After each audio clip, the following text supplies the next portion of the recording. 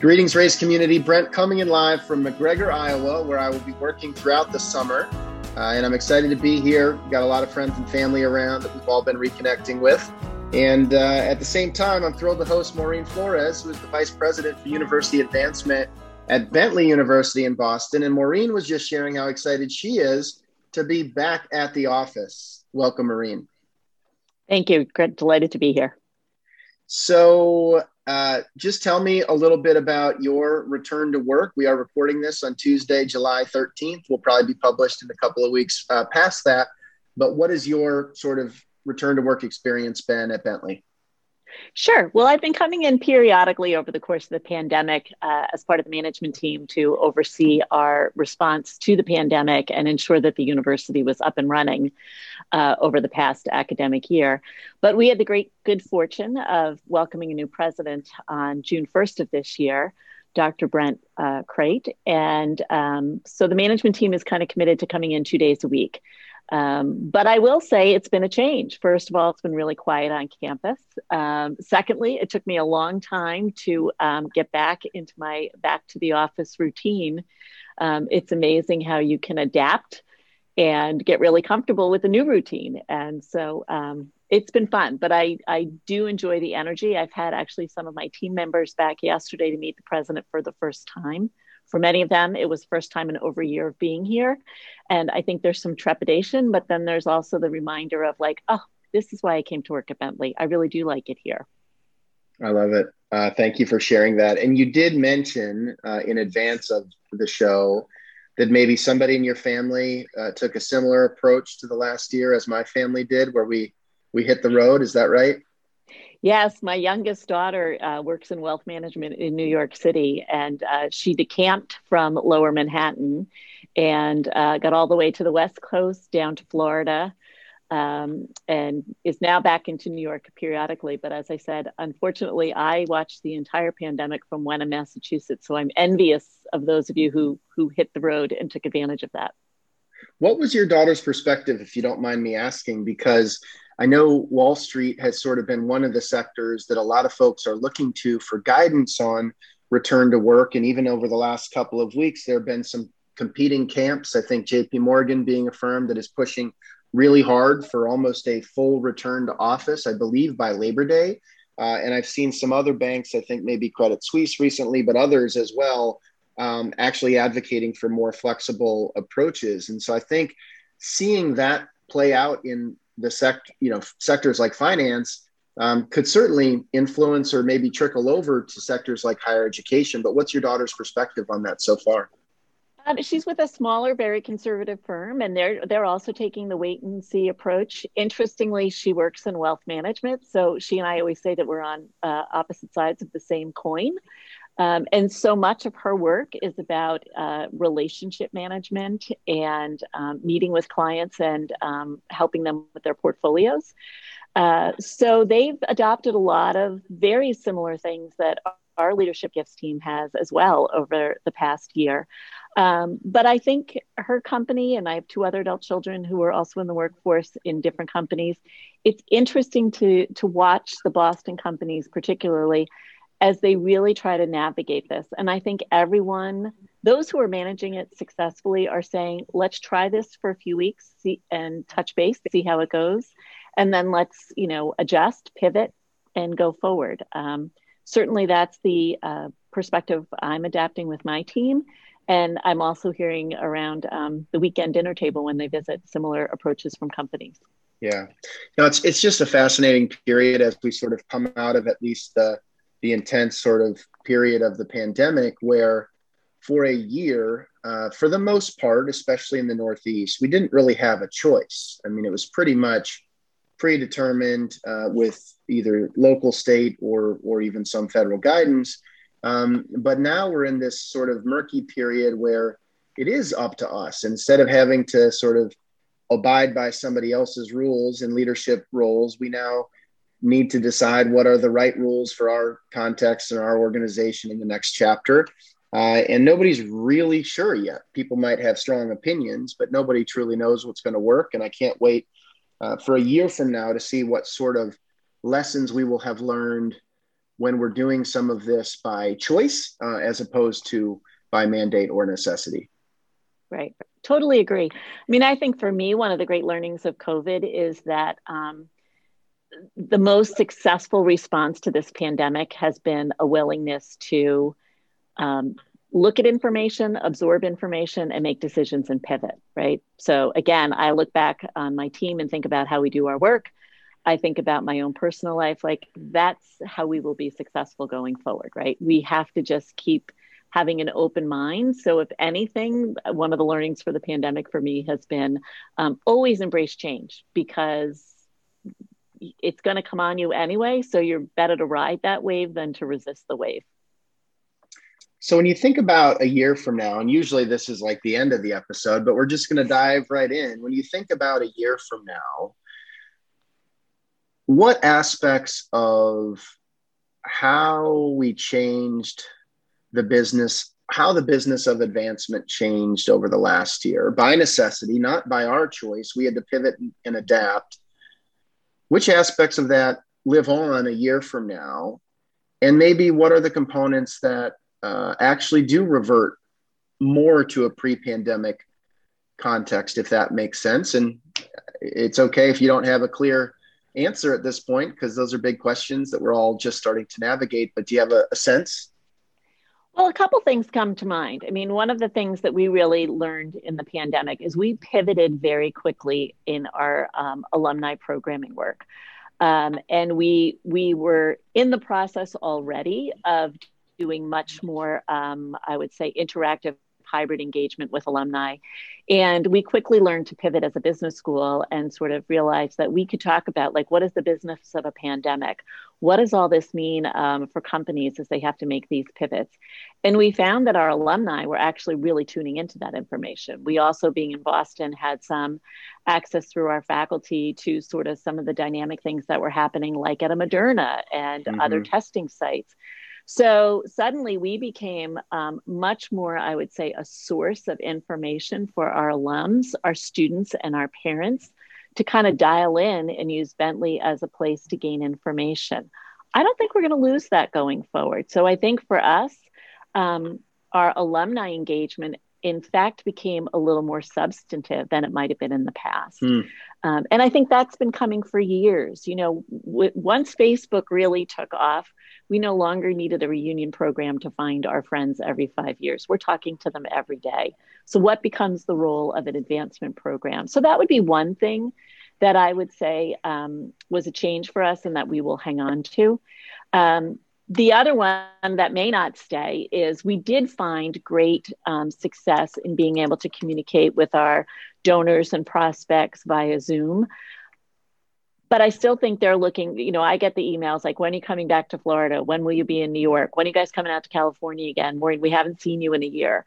So I think going forward for gift officers and relationship management, it's going to be a combination of these things. It may be an email, a phone call, a Zoom, and a visit, but it may not be a visit multiple times a year. And I think you'll be able to move your donors through sort of that relationship management using all of these tools going forward.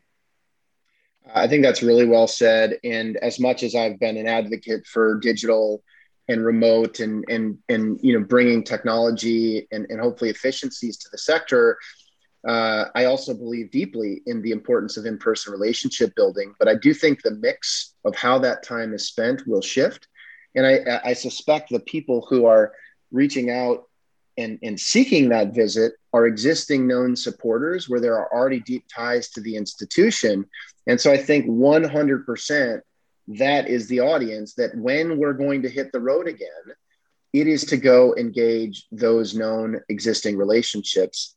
At the same time, I remain very confident that a lot of the time and money that was historically spent on field discovery visits that were relatively low yield can be shifted to be much more digital in nature so that we can front load a lot of that discovery relationship building with folks who are interested and willing to engage. Then we can do that in this manner and reserve that expense and time for the field when it's truly warranted. And And so we'll see how all of that plays out. I could be proved wrong, but I'm optimistic that's likely the case for this sector. And I also bet for your daughter's work in wealth management and other relationship-based businesses, it's going to play out pretty similarly. I agree. I totally agree on that. The other learning from this is I think early on we thought, oh, our older alums are not going to make this transition to technology. And in fact, some of them were really the greatest adopters. They were the people who came back week after week to see what our programming and our engagement was. And so that feeling of like, well, we've got to fly out to wherever our snowbirds are. The fact of the matter is, no, we actually had more interaction with them through the media that we've been seeing over the pandemic. So we're excited about that going forward. I love that. And it makes me think about an experience that I had with the Brown Football Association that I'm involved with, where we actually did, in the past, we would do these board meetings on Saturday mornings before the football game. And generally in-person attendees were folks that lived within, 30 to 60 minutes and wanted to go to the game. We'd have this dial-in experience for people who weren't there with terrible audio. They could barely hear what anybody was saying. Somebody'd be cracking a joke in the background. Nobody knew what it was. And obviously there was no like face-to-face engagement. And I'll just remember the first time that we did one of those meetings via Zoom with our head coach, you could see everybody's face. Everybody had an equal experience from an audio and visual perspective. We had much higher participation than we would ever get in person or even via dial-in. And that's the kind of thing that I hope we never lose, because it was just so much more efficient, a better experience, lower cost, and I think higher impact. Right. Agree. And then that time when you do host the in-person event, there will be more incentive for people to come, right? It won't be regular. It won't be annual. It may not be monthly, but boy, if you guys are all getting together before the game at Brown for this reason, they're probably going to make more of an effort to get there. I think that's right. Yeah. And I'm just trying to figure out how I can get a parking pass for our RV so we can really take tailgates to the next level. You don't see a lot of Winnebago tailgating in the Ivy League. So we're going to try to figure that out. All right. Well, we've kind of jumped into the some of the views on the future and what you've experienced over the last year, but I'd be remiss if I didn't ask you how you got into this sector in the first place. And one of the things I've really enjoyed hearing from our guests is take me back to Maureen, junior year of high school. Who was she? What was she into, and how did she end up at Fordham University? Great question. Let's see. Went to an all-girls high school in Washington Township, New Jersey. First in my family to go to college. I don't know. Do you have siblings, Maureen? I do. I have one younger brother who followed me to Fordham. So we are a Fordham family. First gen, love that. And so what was the kind of, I'm a first gen student, and not having sort of that around the dinner table conversation all the time is just so different, which even now, as I think about the conversations we have with our 7 and 5 and 2-year-olds versus what we would have had growing up. It's just so different. But how did you ultimately end up at Fordham?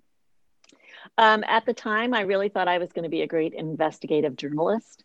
And so Fordham had a really strong communications program.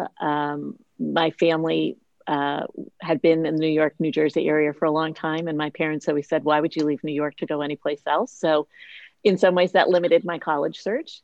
And I do love a good city. So Fordham fit a lot of that criteria for me. After about a semester, I decided I did not want to be the world's next great journalist, and then ended up majoring in English. So the beauty of a school like that was there were so many opportunities for me. And it was a great experience there. It was a great undergraduate experience. I suspect that there weren't a lot of folks in the English program suggesting that you could take this love of writing and even the journalism aspect, and that could lead you to university advancement leadership, probably not the mentorship you were getting. But ultimately you did start your career in fundraising at Fordham. So what was your bridge to go from the English program to the annual giving program? I actually had an offer from the Abraham and Strauss Executive Training Program and one from Procter and Gamble, and went to see my dean and said, I don't think either of these things are what I want to be when I grow up. And I had been an active undergraduate on student programs and RA, and he said, I think you need to go down and meet our alumni director. Had a great meeting with him. He recruited me in. The offices were located at Lincoln Center. You know, for someone who loves the city, it was a great place to work. And so I started in the alumni office there doing alumni programming. After about a year, the Why director. were the Yep. offices located at Lincoln Center? Fordham has two campuses. So they have a campus at Rose Hill in the Bronx and then a campus down at Lincoln Center. So very traditional campus in the Bronx, and then a much more dynamic one literally across the street from Lincoln Center for the Performing Arts. Wow, I did not know that. Yeah. And so what was your initial impression? You know, you spent over 5 years in that annual giving space. And I imagine at the beginning, it just had to be getting a sense of what it is and what the goals are. But then ultimately, just when did you start to get a sense, hey, this actually could be my career? Great question. So moved into fundraising, and at that time, we're now talking the early 1980s, there were not a lot of training programs for fundraising. So you were a little bit at the mercy of the older folks in the organization who might take you under their wing and mentor you. I was very fortunate at that time. I met our incoming new president at a staff retreat. Turned out his nephew and I were college classmates, and he really took me under his wing and taught me fundraising from sort of the CEO perspective of a great college president fundraiser. So he Would was that dynamic. ever happen today? Wow. I mean, college president taking, a relatively junior annual giving. I mean, is that possible? Boy, I guess that really depends on the president, doesn't it? Yeah. But it is a great reminder of how much mentorship and someone putting their eye out there and looking for the person in the organization and saying, I'm going to give them the passion for my work and really let them see it from my perspective. So I am eternally grateful to Father O'Hare for giving me that gift. And so when you think about what you learned from him, or when you reflect on maybe not all the details, but are there one or two lessons or principles that really stand out from those early years? Relationships matter deeply. Even though he was the college president, I felt, for me, and I know many others, many of his donors felt like when he had his time with you, he was paying attention to what you were doing and cared deeply about your work and your perspective. I think the other thing he inspired in me was sort of like the joy for the work. He loved what he was doing. He loved all aspects of what he was doing. He was actively involved in that was a time when New York City was really undergoing a resurgence. And he worked very hard to find a place for Fordham University in the resurgence of New York City. And I also met, in the course of my work as sort of a young development officer, you do meet trustees, you do meet, sort of the up and coming next level of philanthropists to the university. What I also realized is the person in the advancement office, you see all aspects of the institution and you need to know all aspects of the institution. So for me, I always like to learn something new. So suddenly I found myself learning the English major who learned how to read a balance sheet. Those were all exciting things to me as a young person that made me think, whoa, maybe this career could have legs for the next few decades. And when I think about, when I look at your career path, and as we did our pre-interview background research and so forth, I think it is reflective of the fact that one of the really terrific aspects of this work is that you truly can do it almost anywhere, from the smallest community to the biggest city. Philanthropy is needed. And while, I'm sure you periodically made moves that maybe you weren't setting out to make, it is reflective of the fact that you can go anywhere and thrive in this sector. 100%. I mean, when I was young in this business, I was the trailing spouse to my husband, which brought us to Boston, which then brought us to Cincinnati, which then brought us back to this area. And every city that I lived and worked in, I ended up having sort of a great learning experience in philanthropy, right? I worked at a public university. I ended up at a hospital for a while. And then before I came to Bentley, I did this really wonderful stint at Landmark School, which is a very small school on the North Shore, which I always laugh and say I could ride my bicycle to. But it was at a time when I was raising a family, so I could duck out and go to the soccer game, or, you know, if it was raining, I would say, "Oh, sorry, I've got a big meeting at the office, can't be there." But you know, so it is one of those things. I think philanthropy is needed everywhere and at different times in your career. I think you can invest your skill set to really make a difference at many different size organizations.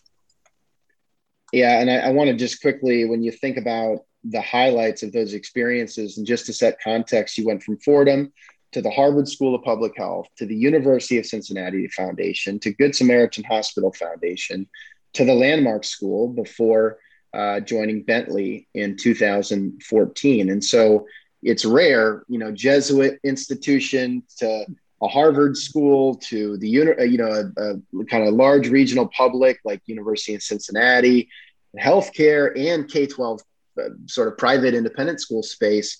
That is really the gamut as far as the categories of higher ed institutions one could raise money for. And so I'm curious, when you think about what stands out as being truly distinct, maybe at each of those places, but then also what the common principle or lesson learned was. Great question. So they were very unique experiences, but I'll always go back to the part that, you know, we are in the people business, right? So finding the people who are passionate about the mission of the organization. And it was also important for me to be passionate about the mission of the organization. There are many institutions that I didn't go to over the course of my career because I felt that when I was sitting down and in front of someone and asking them to be a donor investor, I had to be invested in as well. So I think for me, it's always been about mission driven. Many of these organizations didn't have a natural constituency. You know, at the time I was at the Harvard School of Public Health, you know, the work that those alums do is, have we not just seen over the last 18 months, so incredibly important. And yet they were not going into the high-powered paying positions that perhaps maybe the people from Harvard Medical School were. So you had to think creatively about your constituencies all the time. And I think that has really helped me through, that's been a thread line through my career. So going from Harvard, going to a public institution where philanthropy isn't always quite at the foremost of thinking that the way it might be if you're at a small private liberal arts college, to a school for students with learning disabilities, where again, that alumni population is wildly committed to their alma mater, but they may not be in the boardroom. You'll have a few of those people in the C-suite, but not everyone. So thinking about what is it about the mission that is going to draw donors and supporters in has been really important throughout my career. Let's talk a little bit about the stop at Landmark School, because you mentioned getting the science building built and or funded was really a game changer for students with dyslexia. And so help me just understand how you're able to take that impact potential to the community. I'm sure that those donors were being solicited for other organizations. And I think certainly in Boston, the North Shore, I mean, as collaborative as the sector is, we are definitely competing for attention and mind share and share of wallet and obviously trying to make the impact. So what stands out from that experience? Well, I think in that situation, there was an absolute physical plant need. So that was an easy one in terms of it was terrible science facilities and we knew we needed better. But more importantly, going back to sort of what was the mission of that institution, when you have a language-based learning disability, elementary and high school can be really hard. Part of what those students need to do is really get through the program so that they can launch their lives. They tend not to be sometimes the best readers or the best mathematicians, but many times they are the most creative thinkers. Let's think about Richard Branson, who just came back from space last week. A great example of a dyslexic mind that is thinking not at all like you and I probably are. So part of the school's mission was to really think about how do we make learning, how do we come to the students with the learning that will be most meaningful for them? And so the sciences and having tactile project areas for them to do the work, that was really all part of the conversation. And I happened to meet a parent. I was in Texas and I was really doing kind of a discovery visit. We ended up having dinner at night, and she began to tell the story of how she found the school for her child, talked about her father actually being an engineer, and having this deep interest in science. And we sort of knit it all together. And all of a sudden I thought, wait, that's on my project list somewhere down the line. If I can bring in the lead gift in, I bet we can do the rest of it. So at that time, it was truly a transformational gift. And I remember going back to my hotel and thinking, oh my gosh, I don't have a brochure. I have nothing. And the head was coming down the next day. And I literally created it all using whatever tools that I had in the business center. And we came back with a 7-figure gift that launched a really great construction project for that school. So not an enormous gift in the grand scheme of, Boston big dollar fundraising, but a transformational gift for that institution. That one felt great.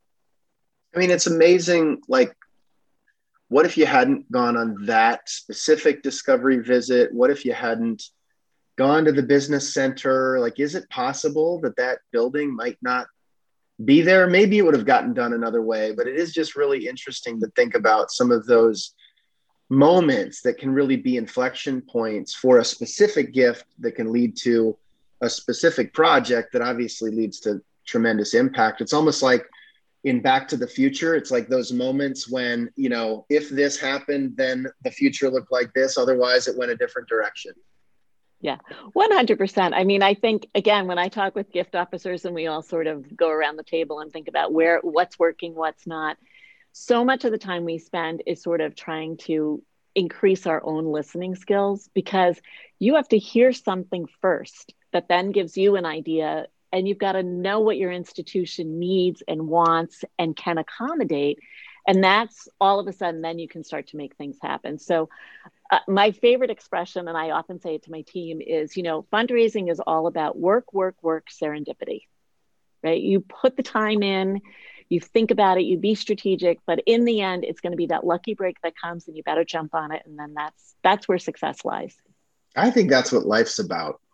I mean, I think it applies to life. Well, thank you for sharing that story. At the same time, when we asked you your perspective on it, the next big step forward for advancement, you said that we should remind people that mega donors aren't the solution for all, right? So in that case, that sort of pillar investment was critical for Landmark. But at the same point, you believe that the small and sort of steady support and voices really do have an impact, which candidly, I think everybody has to say to a certain degree. It seems like you really believe it, but it's hard when you're working with finite resources and ultimately in pursuit of bigger and bigger revenue expectations to truly invest in the middle and base of the pyramid, if you will. Right. And I think that's been one of the big sea changes, I would say, over the last 10 to 15 years of fundraising, right? We all used to invest so heavily in our annual fund, the pyramid.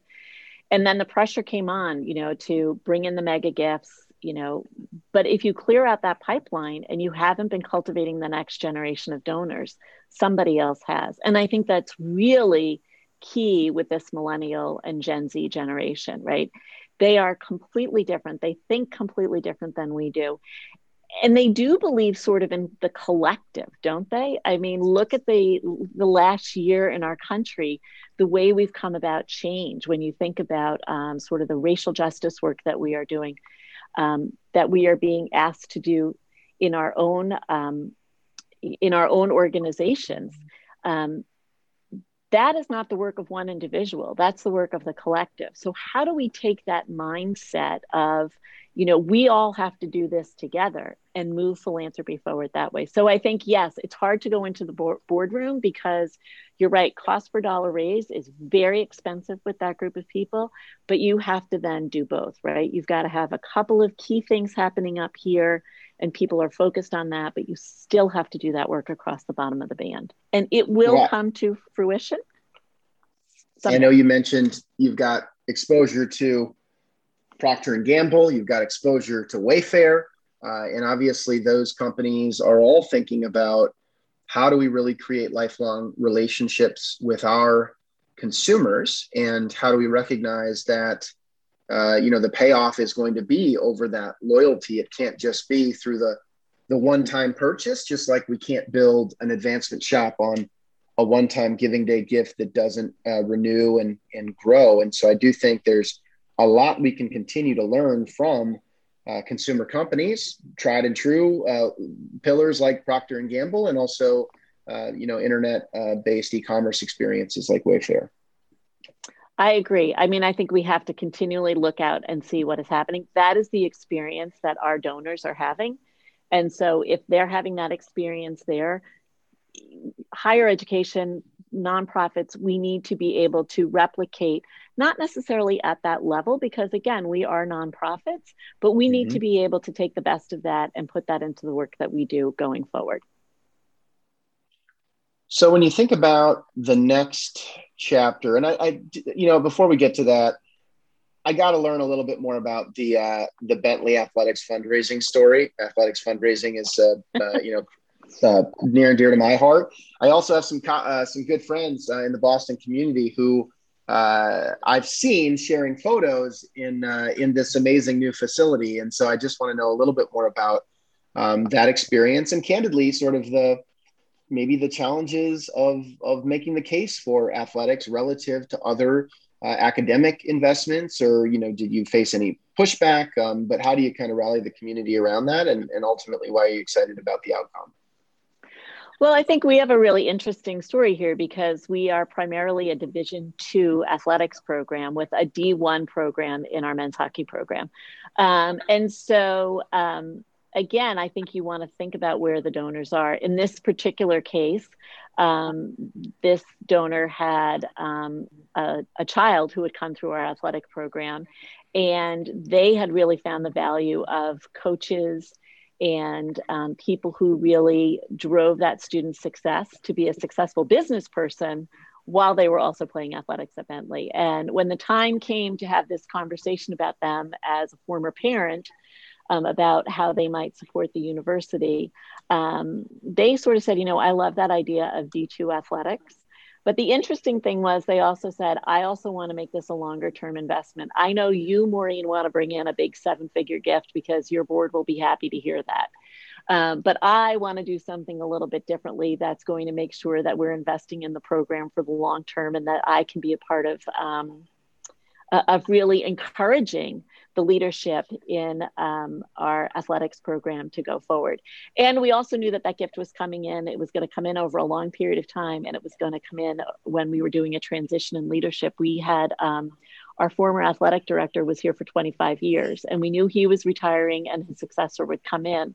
So we needed to bridge the gap of two franchises, if you will, of leadership of the organization and keep a donor with us. So it's been very interesting working with both athletic directors as they think about how best to utilize those funds going forward, and then sort of how to ensure that the donor is still part of making it happen. So in that case, I feel like, I'm the convener of conversations between people. And again, I think that's one of the really important roles that you play as an advancement professional is you've got to listen to what everybody needs, wants, and what the outcome is. And that's how you really end up with sort of a successful gift opportunity for everybody.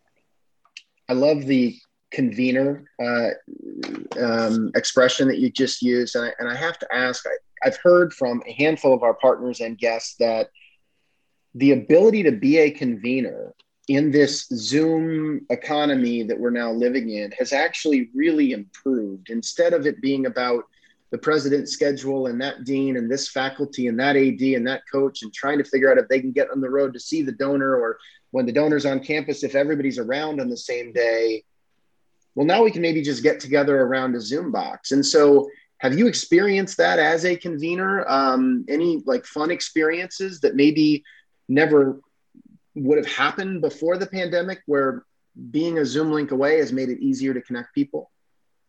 Yes, we have a faculty member here who's doing some really dynamic work in the area of healthcare behavior, which again has been one of those things over the last year everyone has a lot more interest in.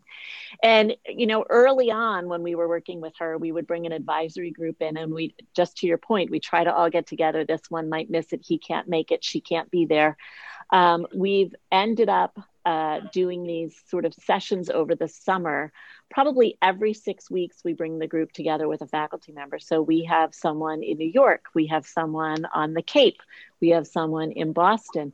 We have a combination of current parents and alums of the university. And my role is to sort of be the convener with the faculty member. And these folks, well, they have loved meeting one another and are finding that those relationships are actually furthering their own professional interests, which is having the byproduct of making them kind of come back to us and say, okay, how else can we help you? So I'm not sure we would have ever been able to get this group of people together in a room ever.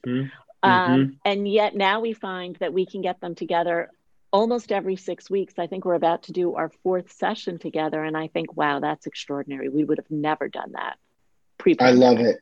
And so it's like, how do we get back to some of the experiences that we long for, but also double down on what you just shared? I mean, I've heard international alumni engagement that never would have happened before. I've heard about parents being able to be, connected more efficiently. So I know it won't be easy to figure out what's the right balance of trying to get that group together in person versus just continuing to roll with what's working really well. But I think that's going to be fun to navigate. So want to be sensitive of time. This has flown by, but I do also just want to sort of get your perspective on why you feel like your best days are ahead of you at Bentley, and that you're so excited about the potential for philanthropic impact, and frankly, your opportunity to hire and grow the team as we sort of move out of this challenging year. Great questions, and a lot of them.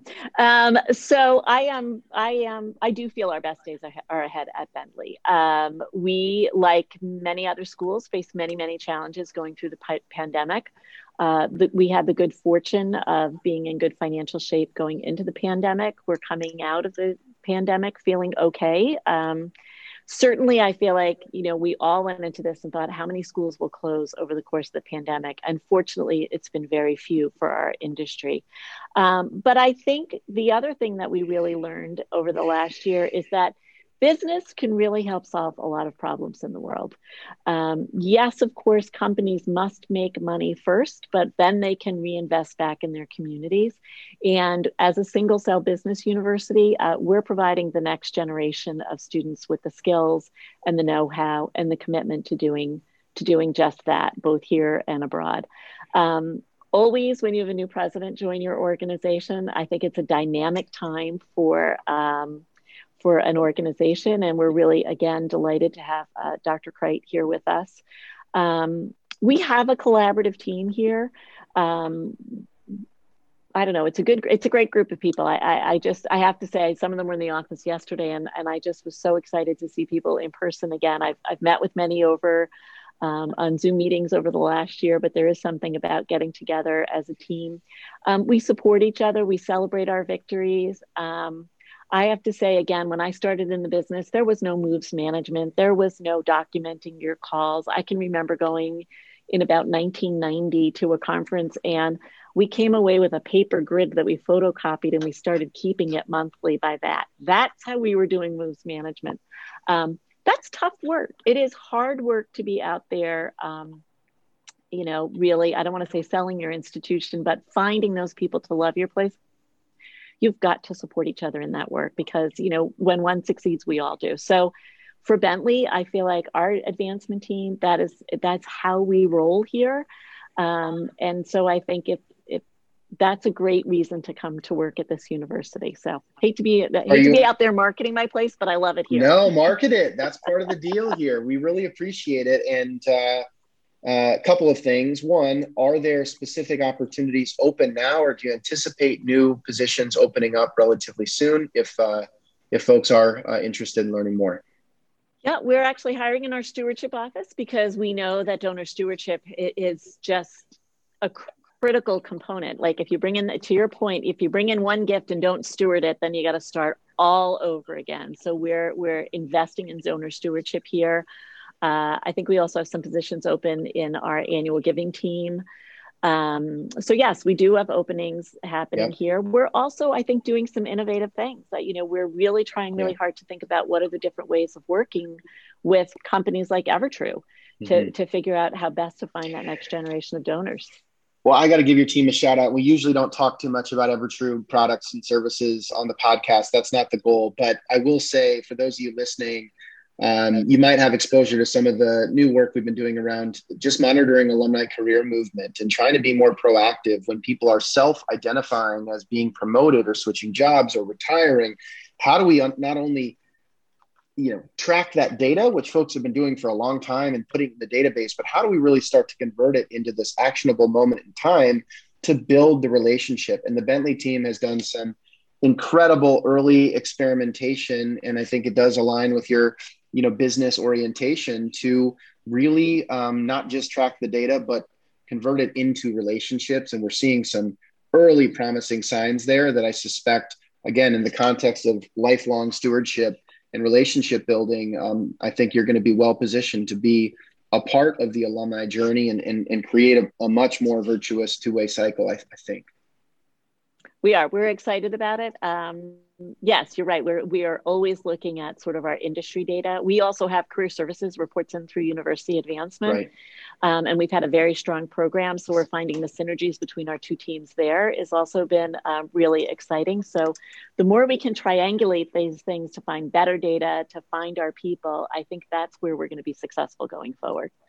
We love triangulation at Evertrue, and I think my team jokes every time that I bring it up, but I'm glad that you did as well. So Maureen, if folks want to stay in touch or get in touch, you're on LinkedIn. Is that the best way to reach out, or is there anything else you'd recommend?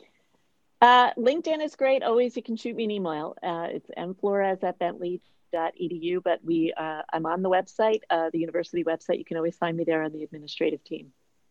Terrific. Well, I know that as you settle back into the actual office, with this being one of your first days with lots of new colleagues and a new president, you don't want to spend any more of it on Zoom. So I will let you go, but I just cannot thank you enough for giving us a window into your world at Bentley and for sharing, the optimism you have and why you have it as we approach and really dive into fiscal year 22 here. Great. Brent, it's been a great conversation. Thank you. Thanks, Maureen. Be well. With that, Brent, signing off from McGregor, Iowa. Take care.